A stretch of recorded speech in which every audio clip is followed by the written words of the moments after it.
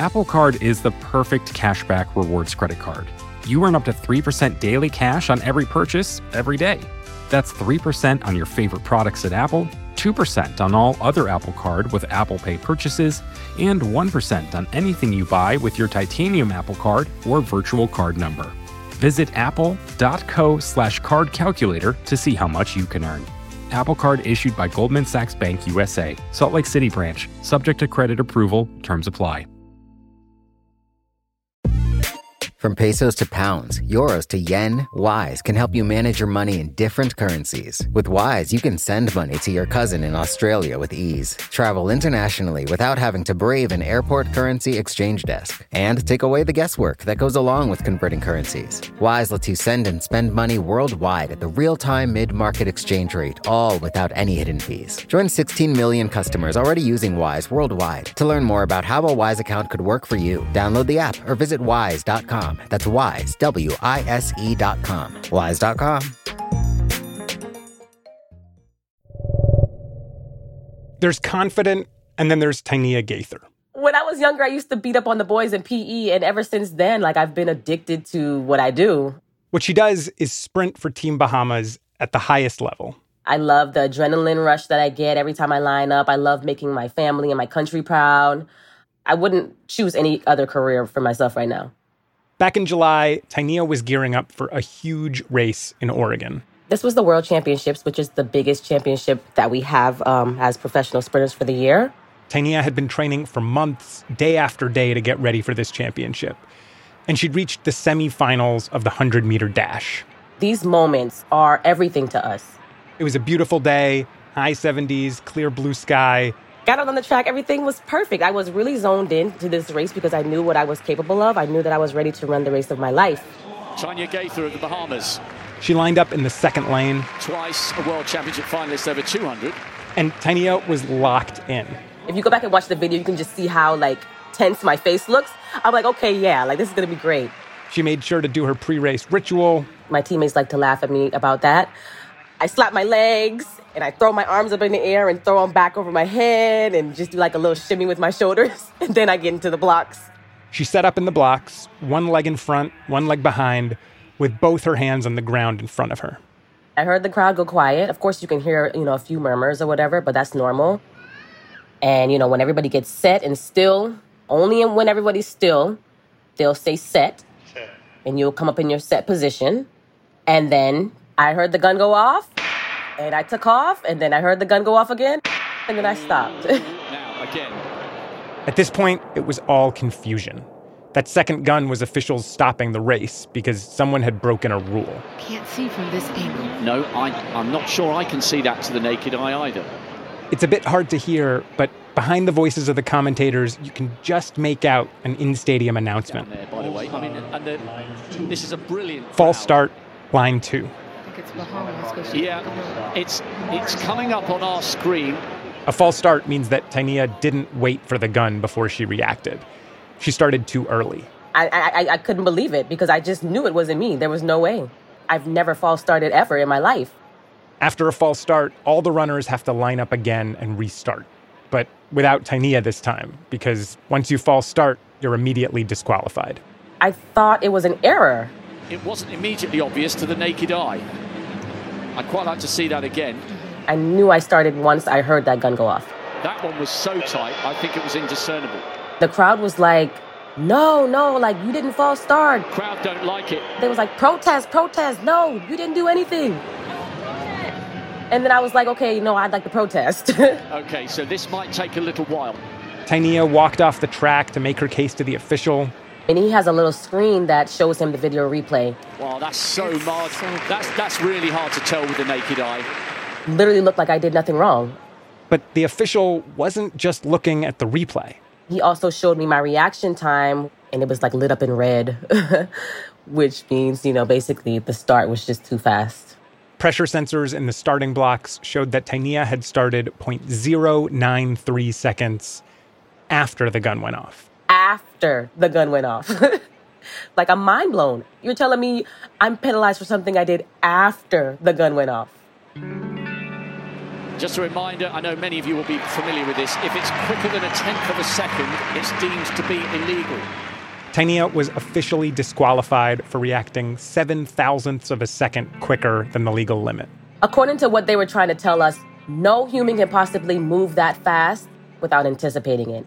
The officials were saying that because it's impossible to react within a tenth of a second, Tainea must have started before the gun went off, even if no one could see it.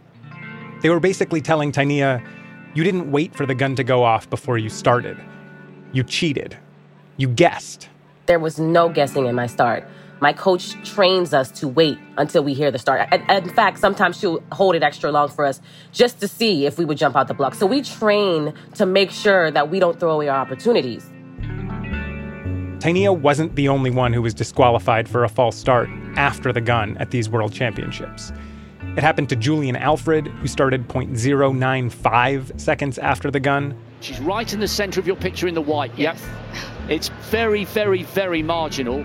And then it happened to Devin Allen, who started 0.099 seconds after the gun. And he is faster than that tenth of a second allowance. You know how much faster he is? By 1,000th of a second. I just saw the start official say, I'm sorry. All three of these sprinters started after the gun, and all three of them were disqualified in some of the biggest races of the year. I really don't like seeing people disqualified. Having said that, rules are rules, aren't they? Rules. You're right. But I just couldn't understand what they were saying. I'm Noam Hassenfeld, and this week on Unexplainable, how fast can humans react? And is a rule like this actually fair?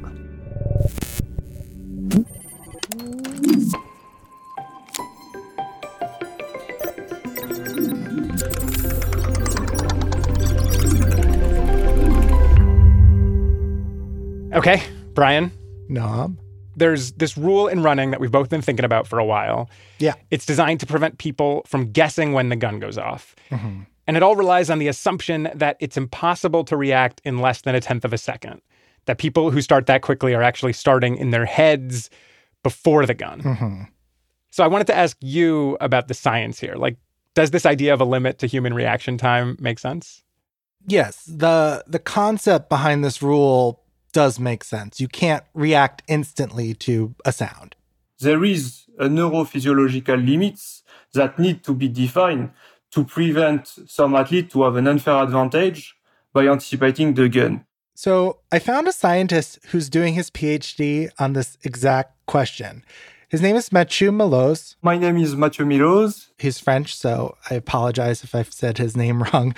And He thinks this idea of setting a limit makes sense because reacting to a gun just takes time. Right. There's so many things that need to happen just to get you out of the starting blocks. There is different component to the response time. So first, the gun goes off. There's time it takes for that sound of the gun to get into your ears. So there is the time. Your ears have to convert that stimulus into a neural signal. Then there is the time. Your nervous system has to identify that signal. The time. Send a command down to your muscles to start moving, and that takes some time. And then there's time for the muscle itself to start contracting, to move. And then there is the time. You actually exerting force on the starting blocks that would detect your movement. So there is all these different components. It's complex.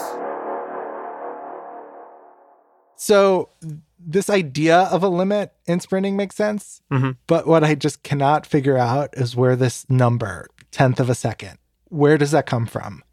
So I looked into this. I talked to a historian who wrote a report about this for World Athletics, Mm-hmm. which is the organization that runs these world championships we've been talking about. Okay. His name is PJ Vizel. And he told me that it actually traces all the way back to the 60s and this West German sprinter named Armin Hari. He had surging power and explosive pace, but he also possessed the most dubious starting technique that international sprinting has ever seen. Hari was famous for being a suspiciously fast starter. His fellow Germans called him the thief of starts. He did apparently have a really fast reaction time. They tested him, though we don't know exactly how accurate that was. Many believe he actually beats the gun. Ultimately, we don't know if Hari was guessing his starts or if he just had superhuman reflexes. But in 1960, he won a bunch of races, got called for some false starts, and people were pissed because back then, you didn't get immediately disqualified for your first false start. They would just run the race again. Oh, so okay. it got a little messy. And West Germany, they wanted something more objective, so they got these force sensors that could automatically detect when someone started. Mm-hmm. And this tenth of a second limit basically comes from the company that designed them. The traditional brand Junghans has been a trailblazer in watch design for 160 years. That said that they had tested a bunch of runners and found that no one could start faster than a tenth of a second. Okay. So that sort of like company finding became the basis for this rule of thumb that continued for a couple decades until 1989, when World Athletics, then known as IAAF, made it official. So when Tainio was disqualified and told you couldn't have possibly started that fast. Right. That was just based on something a German company said in the 1960s? Yeah, basically. Okay. That's what this historian told me. Mm-hmm. World Athletics has said it's based on science. So I reached out to them and they told me that a tenth of a second was determined to be the, quote, minimum auditory reaction time. Mm-hmm. But they didn't point to a specific study. Okay. The main study that other people point to is this study on 8 amateur sprinters, which is just a really small sample size. And it also seems like the study came out after they made the rule. So I just basically have a ton of questions about the science here. Okay, so this whole story you're telling me makes perfect sense considering when I asked Mathieu about this number, like, do you think it's like valid? He told me the 100 millisecond false start threshold is not science-based. He argues that this tenth of a second limit is just not based in rigorous science. Okay. And we really don't know what the actual number is, what the limit ought to be. If you look at the scientific literature, you can find there have been a bunch of studies that try to answer the question how fast someone can start a race. Mm-hmm. And they all kind of find slightly different numbers. People can start faster than 0.1 seconds. Mathieu says he's even found this in his own work. I'm sure that you can react in less than 100 milliseconds in sprint start. And there's no paper you can go to that has like the gold standard for studying how fast people can start. There's a lot of small studies on this. They find different numbers. So there's just not a lot of confidence from the scientific community that World Athletics has like a correct, firm number here. Yeah, I actually came across a study that was commissioned by World Athletics itself in 2009. And that study said the tenth of a second limit is incorrect. Oh, so they know this. Apparently. Okay. And I asked them about that, but they said this study was too small to actually merit a rule change. So do a better study. Right. I mean, given that all of these studies are so small, it makes me wonder, like, is reaction time in a race a particularly hard thing to study? When I asked Mathieu about this, he explained it is very complicated. There are just a lot of variables to control for. So one thing here is that depending on how loud the start sound is, people might start faster. Like a startle response or something? Yeah, well, it's just like if it's louder, people seem to start faster. And then the longer the official wait, the faster the start times can be. Because like you're just so ready to start. It's like a spring being coiled up or something. Yeah. And then like when it comes to like these sensors themselves, apparently like how they decide when a start happens can be like very variable between sensors. Like there doesn't seem to be enough consistency here in either like the science or the practice to like really exactly nail down a number.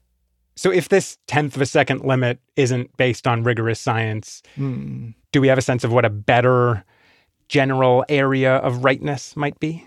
So I asked Mathieu this question, and he said, if I give you a number now, I will kind of lie to you. If I gave you a number, I would be lying to you. If you look around, there are some scientists who have done some like back of the napkin calculations, you know, that whole list of things that I outlined that need to happen before you can start a race. Some say that could take 85 milliseconds. So 15 milliseconds faster than, you know, what is allowed. But then again, like, you know, Mathieu was very insistent on there's no perfect way to measure anything. So any measurement is going to come with some range of error.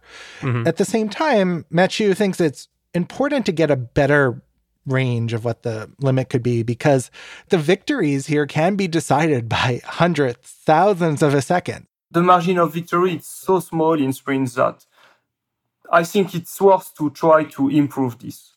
Mathieu basically thinks that improving on this number and getting a better estimate of it will really make races fair. So is there a way to get a better sense of what this limit might be, or is it just too many moving parts?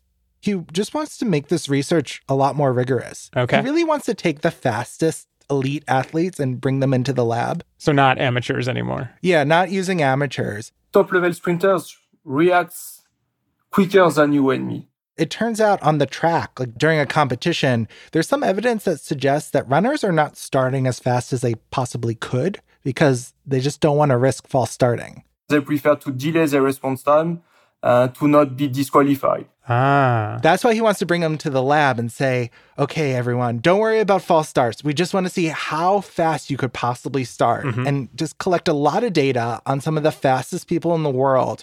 He wants to make sure researchers can control for all those variables with the sensors and really just find a gold standard to agree on that this is the best way to record a race start.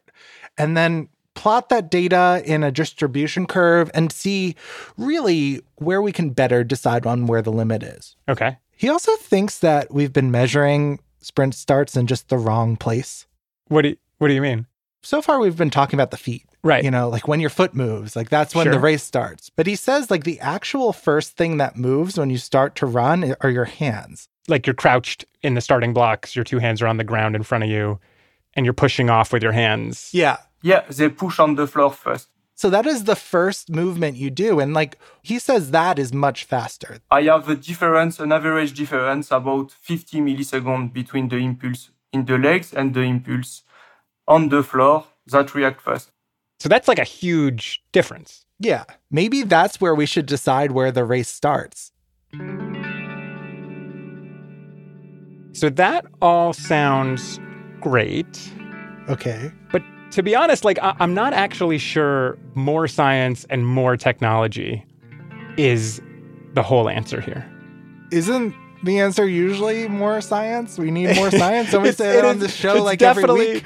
It's definitely often science, but when it comes to sports, I mean, I think using technology in the name of fairness, it's harder than you think. And there's an argument that sort of a hyper-focus on technology might actually be ruining sports a bit. Oh, I want to hear that. I'll tell you after the break. Apple Card is the perfect cashback rewards credit card. You earn up to 3% daily cash on every purchase every day. That's 3% on your favorite products at Apple, 2% on all other Apple Card with Apple Pay purchases, and 1% on anything you buy with your titanium Apple Card or virtual card number. Visit apple.co/card calculator to see how much you can earn. Apple Card issued by Goldman Sachs Bank USA, Salt Lake City branch, subject to credit approval, terms apply. Wise is the app that makes using different currencies easy.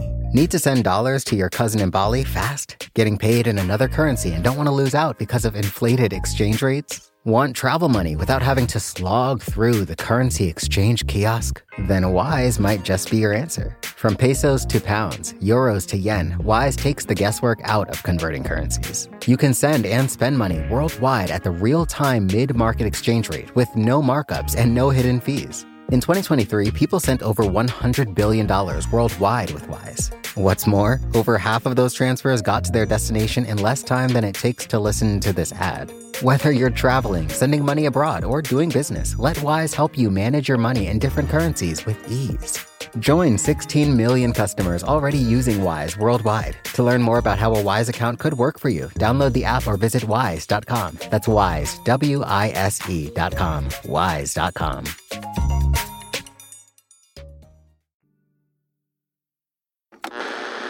So he yells out, "Ready, on your mark, get set," and I was so keyed up, I just took off. So we've got this rule that really seems to be unscientific, to say the least, and honestly kind of unfair.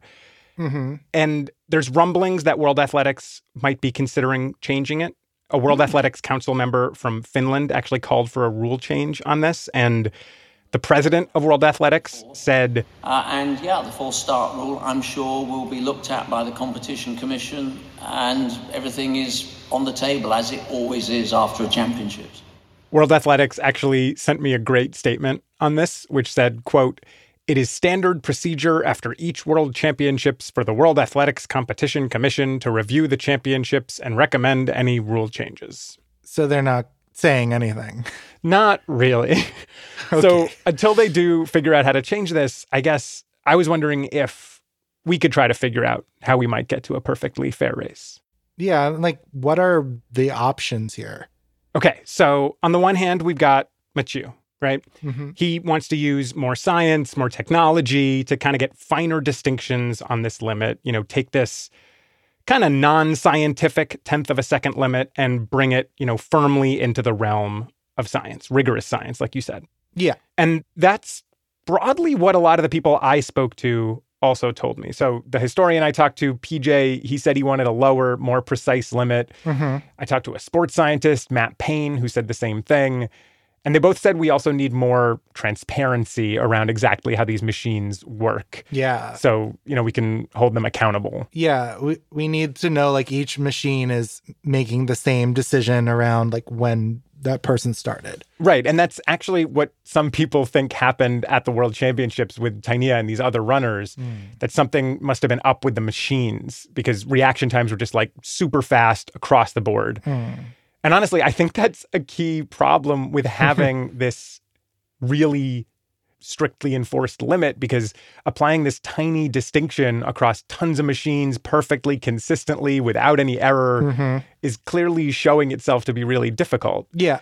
And it's also always possible that someone can come along, with just superhuman reaction time and slightly break this limit, whatever we find. Yeah. And the limit is always going to be a fuzzy number anyway. Right. And, if you draw a clear line in the middle of what is ultimately just a fuzzy border, and someone is barely on the other side of that clear line, like, is it really enough to label them a cheater? I don't know. Yeah. Technology doesn't necessarily make fuzzy borders go away. Sports have not been created or invented to deal with the technology that we have today. So I talked to the sports writer Joe Posnanski, Okay. and he's written a lot about the use of technology in sports. Joe says that, like, technology can give us a lot more data, but it's not always clear that more data equals more accuracy, especially when we're dealing with sort of fuzzy borders and sports, which are ultimately, they're games, right? They're not scientific experiments. There is a way to break down the context of any game to a point where it's no longer a game, where it's no longer makes any sense. It's kind of funny. We've been talking to scientists who the answer to this question is, well, we just need more precise sensors. We need better science. Right. We need more, data. And I'm sure that's fun for them. Right. Yeah. And Joe told me that it can cause some real problems. In baseball, for example, it used to be that a guy stole a base and the tag was late. He was safe. That's how that worked. Runner goes, throw down by Martin, a stolen base for Rios. So as long as you're touching the base, you're safe.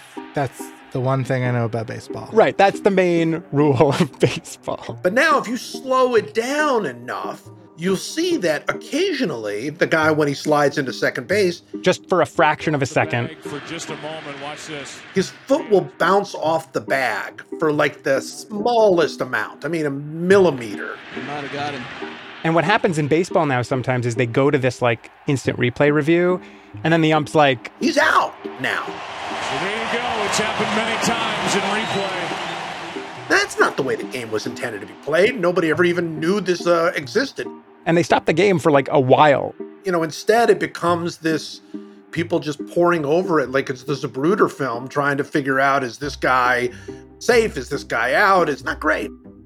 I'm realizing that if we went the max technology limit and you actually got to an absurdly small view, you would see that actually we don't touch anything. Matter is mostly empty space. It's just electromagnetism that's convincing us we're touching, right? Yes. No runner is ever touching a base. And no fielder is ever tagging a runner. This is a little, I think we got a little too deep for this topic. I mean, but I see what you mean in that, like, there's always going to be, like, the closer you zoom into things, you see actually, like, our experience of that thing, like touching a base, is not necessarily what's happening on a microscopic view. Yeah, and it's not just baseball either. Like, in basketball, there are these endless replay reviews on fouls. I get so bored of these replays. They got a great game going. Again, it's a gray area of like, what is a foul? Is that an offensive foul or I don't know. And then in football, there's this kind of like deeply philosophical issue of what is a catch? What? Yeah, like it used to be... like it's in your hands? Yeah, it seems like this really simple idea. Like, are you holding the ball? Uh-huh. But now it's like... The runner did not complete the catch during the process of the catch. Okay. If you zoom in really close, is the ball moving a tiny little bit when you hit the ground? Like, even though it's in your hands? Even though it's in your hands. And even though, like, it was always considered a catch before. And you've got to continue through the play. We will now review the previous play. I don't want to sound like technology is really bad. You know, it has its place in sports, especially when the lines aren't as fuzzy. So, like, who finishes a race first seems a lot easier to judge on replay than who started. Yeah.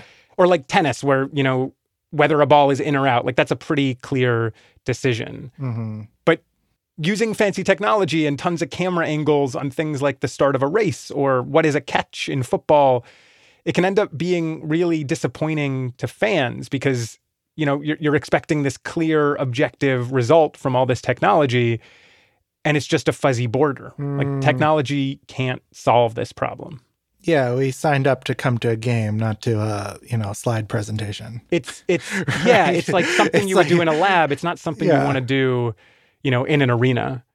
So should we just throw out all the sensors, the cameras, everything, and just go out there and have fun? So I think there's a couple things we could do here. So we could throw out the limit entirely, like just go back to the eye test to see who false started.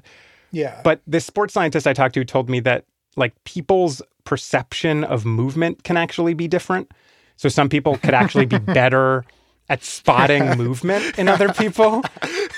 So we're introducing yet another complication to when does a race start? Yeah, and we could also like keep these pressure sensors, but just get rid of this 1/10 of a second reaction time limit. Like just have the race start when the gun goes off and just say that's it. That makes sense to me, like not giving people, penalties for these apparent thought crimes that they started before the gun in their head. Right. That's intuitive, right? Like that's what we think a race should be. Mm-hmm. But without this reaction time limit, both of these other options might actually incentivize runners to anticipate the gun, like to guess when the gun would go off. Is it a huge problem to anticipate the gun? Couldn't that just be a part of the race? Well, it's against the rules, for one thing, but it could also just make races super chaotic. Like there'd be false starts and restarts all the time. I don't really think races would want to incentivize that. Wouldn't runners still just get disqualified? There's still a big cost for jumping the gun. Yeah, there's a big cost, but the people I talked to said they think runners would risk it. Like if you're racing someone who's just way faster than you and your only shot is to anticipate the gun, you might just risk it, even if you could get disqualified. And then some people probably wouldn't risk it. So, if we're looking for the fairest possible race, like one where every single person is being timed from the gun to the finish line, I don't really think the answer is taking away the limit and maybe encouraging people to jump the gun more. I think every option here will fail us in some way. It's just deciding which failure feels like sports. I think that's exactly right. And that's something that Joe said to me. He basically said, there's no way to make sports perfectly fair. What you want to do is make it fair enough that people have faith in it. But we accept the illusion. So Joe's favorite solution for fuzzy borders in sports like baseball and football is just to accept the gray area. Let the official watch the replay in real time, no slow-mo, And if the call can't be overturned, just stick with the call in the field because perfectly fair isn't possible. Yeah, I think perfect fairness is impossible. But at least with this false start rule, we could probably make it a little fairer. We definitely can, especially because we know this reaction time limit isn't right. So lowering the limit seems like a clear move. Yeah. We can embrace the fact that we'll probably need to keep updating it over time. And then ultimately, if we're honest about the fact that when a race starts is kind of this fuzzy border, we'll end up labeling fewer people cheaters who probably didn't cheat. It's still embarrassing because, you don't want to ever be labeled as somebody that cheated. Tainea is still thinking about her false start at the World Championships in July when officials said she started before hearing the gun. I literally waited till I heard what I needed to hear, just like I've done in hundreds of other races. For a while, it was hard to shake. I haven't really shared this with many people, but I've kind of been experiencing a little PTSD with it because now when I get in my blocks, I'm the only thing that I'm thinking about in my blocks is be patient. That's literally the thing that's been engraved in my head since that moment. Be patient because you can't afford for that to happen again. But Tainea is nowhere close to giving up on running. I'm one of the true lovers of this sport. I love what I do. And, as big of a blow as that was, it hasn't changed, my eagerness to step on the line. And last month, in August, she was back on the blocks at another big race. Brittany Brown, followed closely by Tainea Gaither, 19-1. She took home a silver medal running a personal best in the 200-meter dash. But the thought of that false start after the gun in July, it's still lingering in the back of her head. So at the end of all this, I told her about our reporting and all the people we've talked to. And I guess it doesn't seem like to me like you cheated. Yes, that's how I feel. But I guess the data says I cheated. And, I think based on the science here, we have good reason to say Tainea Gaither is not a cheater. Wow. Well, I really appreciate that. I would love for the world to see that research.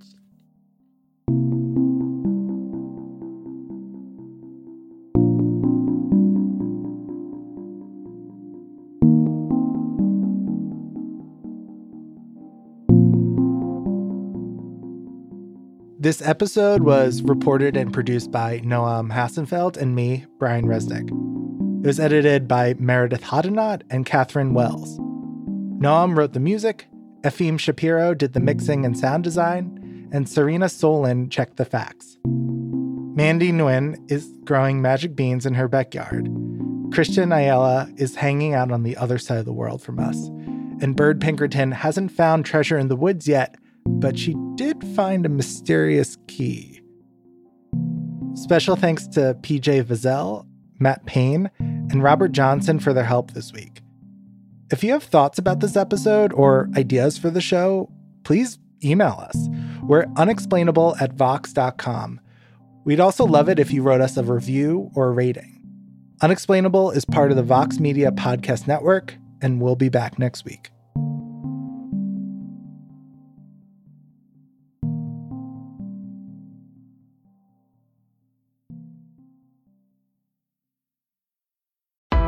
Why do you run? Why does anyone? I always thought that runners loved running, and that's not the case. Most runners hate running, but they choose to do it.